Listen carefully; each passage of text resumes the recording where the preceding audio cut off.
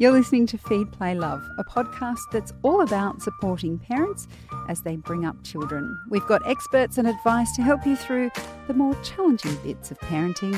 I'm Siobhan Hunt. Every parent knows that raising children involves sacrifice. Just how much sacrifice depends on a lot of factors. For Mary Lee, it meant giving up a passion she'd pursued for most of her life. Mary is Li Cunxin's wife, he of Mayo's Last Dancer fame. And if you haven't heard the story before, Cunxin came from impoverished China to become an international ballet star. Mary met them when they were both performing with the Houston Ballet Company. They danced together, fell in love, and eventually started a family. Mary has written about what happened next in her memoir, Mary's Last Dance, the untold story of the wife of Mayo's Last Dancer. Hi, Mary. How are you? Hi, Siobhan. Beautiful. Thank you. Now, I know I'm stating the obvious here, but I guess for me, reading about your story, the thing that struck me most was we know all about Li Cunxin, and we know the story, and it's been much celebrated. So people even outside of the ballet community know of his story.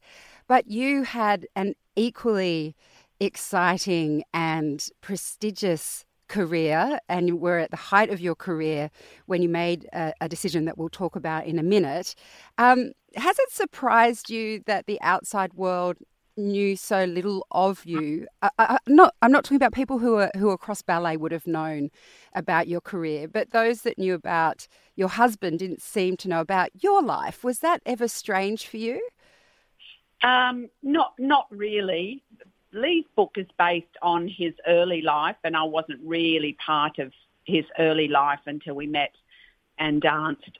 And the very interesting part of his life is his family life and how he managed to leave China and then become a success and then help his family. And then I was at the end of the journey, meeting him. And also having my first daughter and finding out that she had profound deafness at 18 months really kept me out of the picture of everything. It was Sophie and I kind of alone marching towards getting her to be able to have a conversation with me. So it was a very quiet, disciplined journey because I talked 7 days a week for 15 years. Well, that's good to know for this interview, that I don't have any problems with you being a good talker. No. Well, let's go back to the beginning when you were a little girl. When did you first start ballet? Not till 8, actually. Grew up in a beautiful, large family of 8. I was the eldest girl, 5 boys and 3 girls, so I was a serious tomboy. Wow. My mother was very genteel and divine, but she had these 8 children to look after. And one of my friends was taking her daughter to ballet, and my mother thought it would be great for me to try and get a little bit of less tomboyish. And my mother loved the arts. She was actually played the piano to a very high level. And when I went to my first ballet lesson, I just loved it from that minute. And I think, in a way, the teacher, even that very first day, even through my wildness, I think she saw something in me, and she was an extraordinary teacher. And from that moment on, it was the place I wanted to be. And she opened up a world for me, actually, and many others. And she was a great lady, often didn't even get off the chair, and spoke to us and educated us and offered us this world of ballet and music. And the world, really, because we did character dances, we did Scottish, we did everything, and to a very high level. So it was amazing. She ended up having 3 ballerinas in the world, and she encouraged my parents when I was 15 to save some money to send me to the Royal Ballet School if I could get in, which I did. And they took me to London when I was 16, and they stayed for 3 weeks, settled me in, and I couldn't wait till they left. Bye. And that was the beginning of my ballet. Well, I was a student for 18 months, and then I got a job in London Festival Ballet through Rudolf Nureyev, would you believe? Oh, that's incredible. Yeah. So, that is a huge thing for a 16-year-old to do. I mean, wonderful that your parents went with you for 3 weeks, and I'm sure you were very excited when they left. Yeah. But was it daunting? I mean, that's so young to be so far from home. It was, but I sort of, I was very focused on, and I sort of didn't really even know what the outcome would be. But the ballet, I just loved it, and I don't think there was anything else I ever really sort of thought of. And I loved everything about it. I loved theatre. And there was London in the centre of it, and all these people all passionate about the same thing and going to Covent Garden. But it was a very sort of singular world. So in a way, I was very safe, and there was nothing else that I wanted to do. So through that discipline, I was offered, a much larger world eventually. So, no, I just always loved it. I still do. I mean, that's what I'm doing now. So yeah, and it's the only thing I can imagine doing as well, except that I did write the book. Yes, you did. Wrote a book, which is it's no mean feat. Mary, you were mentioning that your teacher was an incredible teacher, and you're now the ballet mistress at Queensland Ballet. Yeah. What do you take from her and the way she taught you as you teach dancers today? Oh, look, I think we're very different. Generations change, but, the persistence and the continuity of practicing and just striving to pursue that excellence.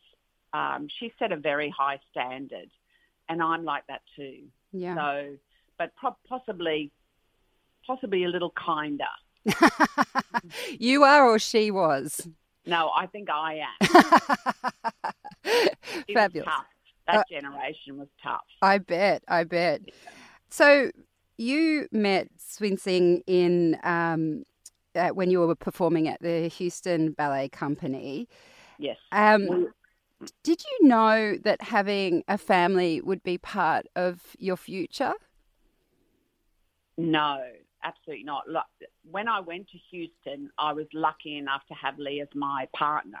And he was the most beautiful dancer, but he was even a more exceptional partner. And we were the right height. It's very difficult, just like life in, marriage. It's very difficult to find your soulmate and very difficult to find your soulmate on stage as well. It's just as difficult. So when Li and I found this connection, we were like, we definitely are not going to get involved. We really liked each other, but definitely not, because we wanted our partnership on stage not to cross over. But eventually that changed. And so no, I didn't have plans really for marriage, children, any of it. At that point, I just had my career. It was Li who asked me to marry him. And I was like, right. And the children, eventually came, and my director was amazing. He just said, there's no problem. You come back to exactly your same position. So life was very beautiful when we had Sophie. We had the beautiful husband. Li's parents came to live with us. They lived in a little garage apartment out the back. They looked after Sophie, and I went back on stage.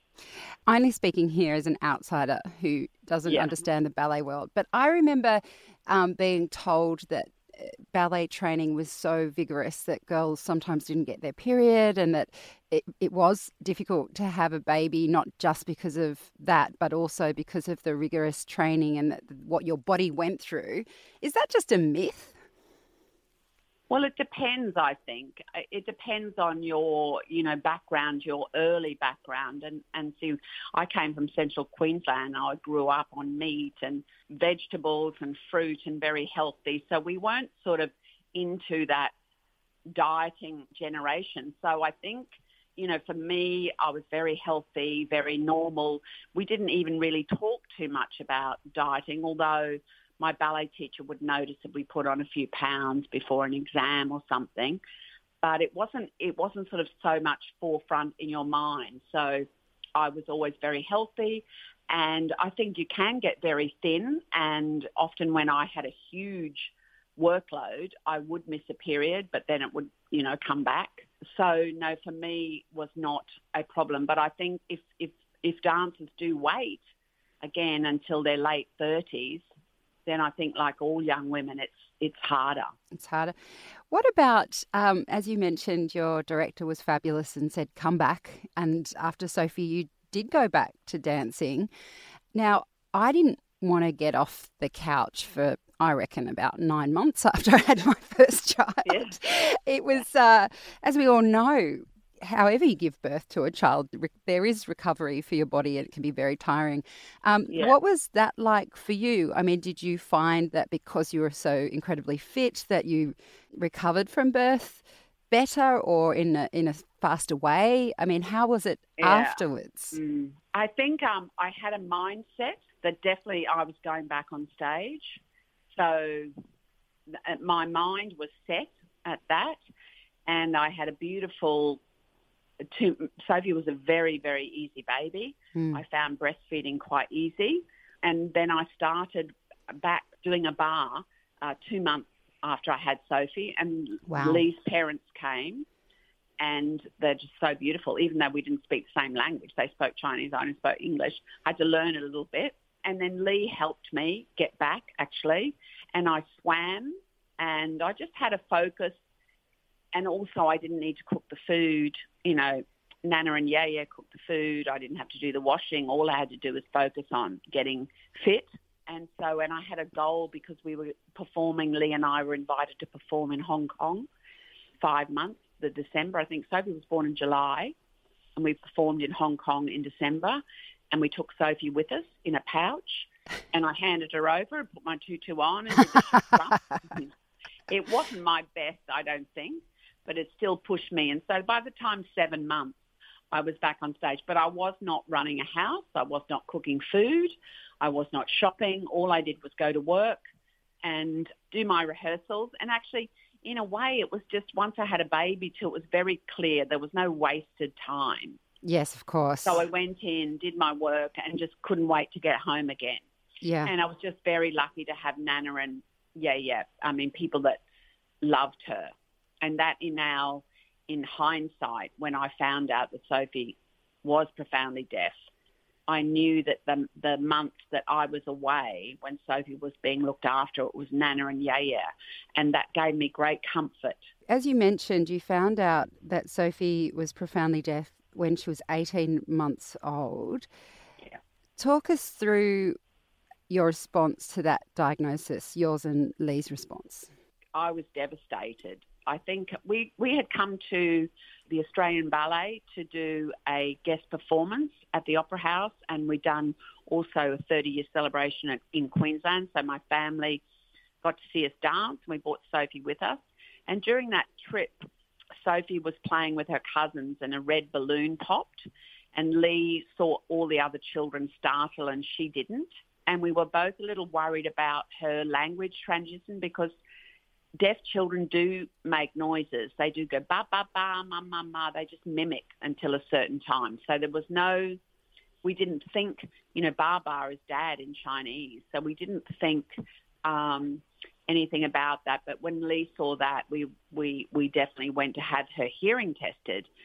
And the pediatrician was like, well, you should have an ABR. So we were like, okay, have an ABR. What's an ABR?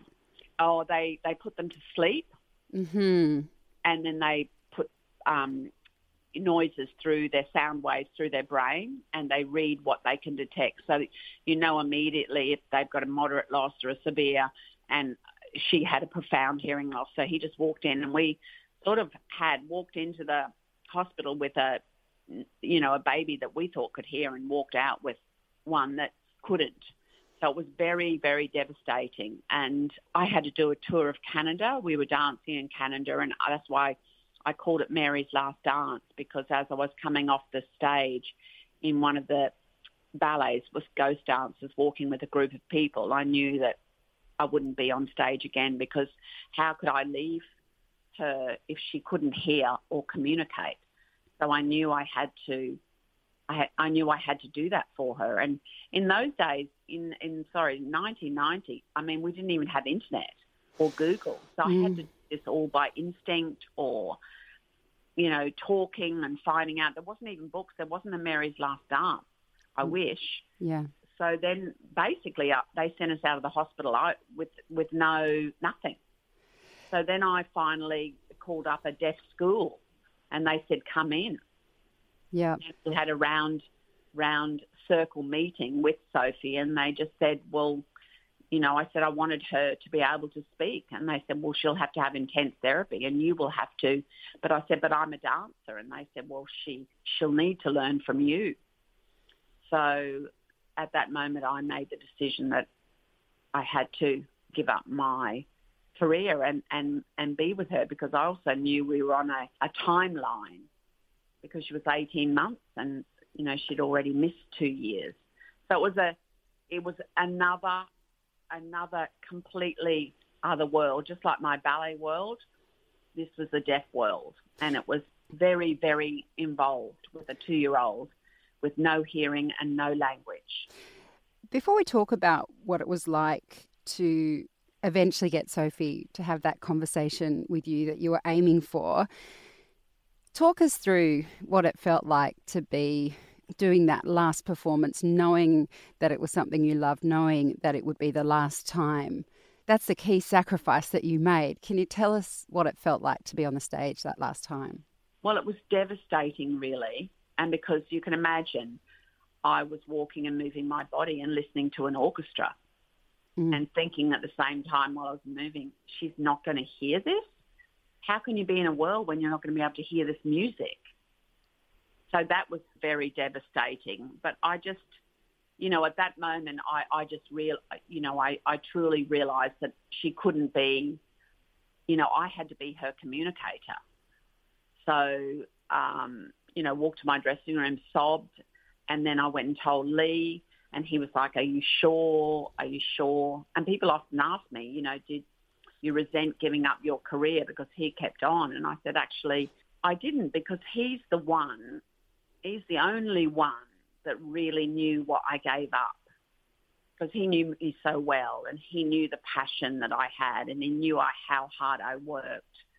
And he always understood that more than anyone, because it wasn't like he was a doctor or something. I mean, he was with me my whole career. He knew how talented I was. He understood all of those things. But also when you have a child with a disability, it's very expensive. Yeah. So it's not, you know, like you have to earn. And it was expensive. Doctors and, you know, all kinds of things. And you go on journeys hoping you can fix it or whatever. Luckily for me, I just researched everything.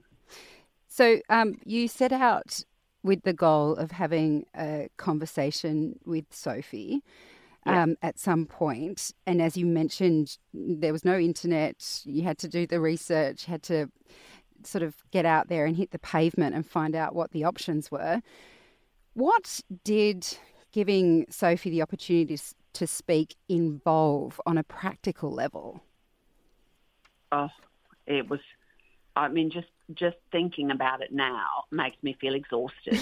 That's why writing the book was exhausting, because you have to put those hearing aids in and you have to get them to attend to you as a 2-year-old, you know, point at your ear and say what you want to say, but like in very, not single words, but like 2 words, and then develop to 3 words, but also make it auditorily interesting so that they get your attention, and, you know, just repeating simple games. So that involves speech therapy, and they teach you how to do that 1 word, 2 words. So you start off with, you know, dogs barking and, you know, woof woof and meow, and then they sort of have to point to the picture to see if they've heard it, to think that they understand. I mean, this is not like concepts. This is just finding the difference between silence and sound, so that they're even aware. Because hearing, Sophie couldn't really hear that well, anything with hearing aids either, but it's just a channel. It's not language. And deaf children they just don't pick up language like normal people. It's not like they don't overhear. Yes. Never by osmosis. It's everything that you say and you intend to put into them. So the force of which I intended to put thing, and I just repeated and repeated. By the time she was 3 or 4, she used to put her hand over my mouth. But no more. I was going to say that sounds both very intense for you, but also very intense for a small child to be concentrating at that level. Incredible. Mm. It was, and then every night I went to sleep and I thought, have I done enough? Because you're always trying to catch up. Yeah. If I'd known what she was going to be like today, I probably would have stressed less. That's brilliant to hear. Yeah. There are many in the deaf community that have very strong opinions about things like signing or cochlear implants. And I know that eventually the cochlear implant became something that you're considering for Sophie. Did you have any pushback from the deaf community in terms of how you wanted to help Sophie? We had 2 language households. So we had both Chinese and English. And my parents were in Australia. And I wanted Sophie to be able to first communicate with our family. So for me, speaking language was my first choice. I always thought if that did not work, we could go to signing. So I never had an opposition to it. A dream of Li's was for his children to speak Chinese so that they could communicate with his family, because his family didn't speak any English, particularly his parents. So that was really sort of part of the journey too. And I just really wanted to hear her voice. At that point, I didn't know about the cochlear implant. There was no information about that. In the 90s, it was just sort of hearsay, really. And also the reputation of the cochlear implant then was not greatly researched, and there was not research out on small children. So you had to be very brave to pick the implant in the 1990s. We were certainly the pioneers. However, with sign language, I always offered it to Sophie later on, and she was very busy trying to learn things, and she did have a few signing friends. And Sophie did take up signing. She learned it at 23. When she had a job, her partner that she worked with taught her sign language. And I think it's a beautiful language, and I think if you can speak and sign, and in fact, after I wrote the book, we've all decided to sign. So we have a lesson on Monday night and we all sign. I think it's a beautiful language. Sophie loves it and uses both. And I think it's incredible. And I hope that this book will bring into the sunshine the signing community, basically the deaf community. Yeah. So it was a choice I made personally at the time for my family, but whatever choices people may make for their families, signing is a beautiful language. I understand that Sophie helped you write this book. What was that like? Well, Sophie didn't write. Sophie pushed me to write the book. And she was relentless. She came up here before. She was going to Shanghai for a job, and the visa was late coming through. And Sophie had never pushed me to write before, and I had no intention. Lots of people had wanted me to. But I also knew the effort and work it would entail to write the book, because I watched my husband do that. So I was working full-time anyway. So it was a bit of a project for Sophie, and she said, Mum, I will help you. So what happened is I started writing freehand, and she basically then typed everything, because I wrote everything freehand, and she typed it all onto the computer and then emailed it to our editor in Melbourne. And then the greatest joy was doing the final edit with Li across the table and Sophie and me, and all editing together line by line. Wow. And yeah. That's fabulous. Yeah. Did any of your children become dancers? No, unfortunately. But they all learned and they all loved it. Perhaps it was just too close. And Sophie wanted to, but I think with her hearing it was just too difficult. Yeah. Now, you eventually returned to ballet. What was that like? Oh, I loved it. And I really wanted to teach professionals, but I started when we landed in Melbourne in 1995. in 96, I just started teaching students around the corner from me and at BCA in Melbourne. And then eventually I got a job with the Australian Ballet, which was fantastic, teaching professional company class. And I did that for 10 years, but part-time. And that suited me because I still had so much to do with Sophie and my other two children. And also the Australian Ballet weren't in Melbourne. They were only in Melbourne 4 months of the year, so I would have a break.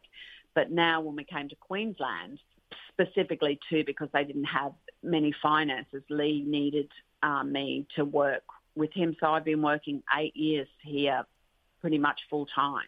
It's just been a joy because the company is just amazing.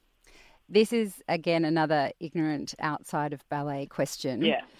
Do you and Lee ever dance together still? No. No.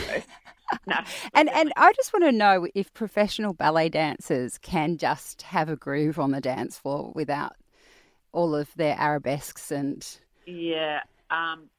We can waltz together, but Lee's not really a groover. You know what I mean? Yes, I do. Because of his Chinese upbringing, it's just not so he can waltz and he can partner a ballerina. Yep. Pirouettes on point and all that sort of stuff. And we can, like, in the studio, we can pretend to be Giselle and Albrecht if we're directing or showing something. Yes. So that's just so easy for us. But just going on the dance floor, generally we've had a 8 or 9 hour day anyway, so usually we're not crazy about it. No. Mary, it is such a fascinating story, and I'm so excited that it's out in the world. Thank you so much for speaking with us today. Thank you. Lovely to talk to you, Siobhan. Bye. Bye-bye. That's Mary Lee, ballet mistress at Queensland Ballet and author of Mary's Last Dance. Feed, Play, Love is a babyology podcast produced and presented by me, Siobhan Hunt.